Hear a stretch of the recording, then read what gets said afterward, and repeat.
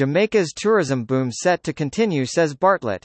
He stressed that, "This is the biggest and best winter season Jamaica has ever had in the history of tourism," adding that the tourism industry was set on a path to continue the boom now being experienced.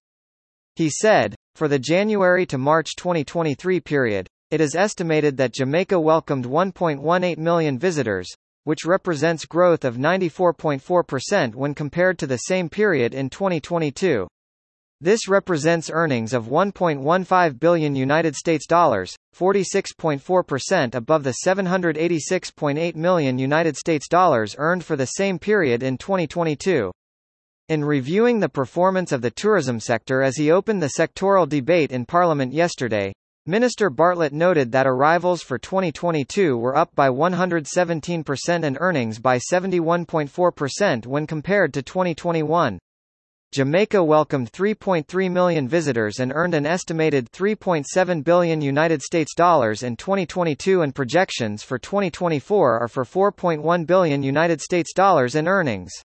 He told Parliament that, "If there was ever an industry that has the potential to transform our nation, our communities and the lives and livelihoods of the Jamaican people for the better, it is tourism." He added that real gross domestic product, GDP, for the economy is projected to grow within the range of 3.0% to 5.0% during January to March 2023 when compared to January to March 2022. This growth is expected to be led by strong performances by the hotels and restaurants, and the mining and quarrying industries. Minister Bartlett highlighted that in fiscal year 2023-24 GDP is anticipated to be driven by continued robust performance in stopover arrivals, facilitated by increased room capacity and intensified marketing efforts. Never before in the history of Jamaica has tourism made such a great contribution to the national economy, and we are willing to contribute to that process and to make even greater contributions, declared Mr. Bartlett, noting that Jamaicans at all levels of society can enjoy a bigger slice of the tourism pie. Mr. Bartlett outlined that investments continue to boom to drive the industry's recovery, and over the last 5 years tourism investment contributed 20% of the island's total foreign direct investments, FDI, and over the next 5 to 10 years, there are multiple upcoming investment projects which will see the addition of 15,000 to 20,000 new rooms with investment of $4 billion to $5 billion.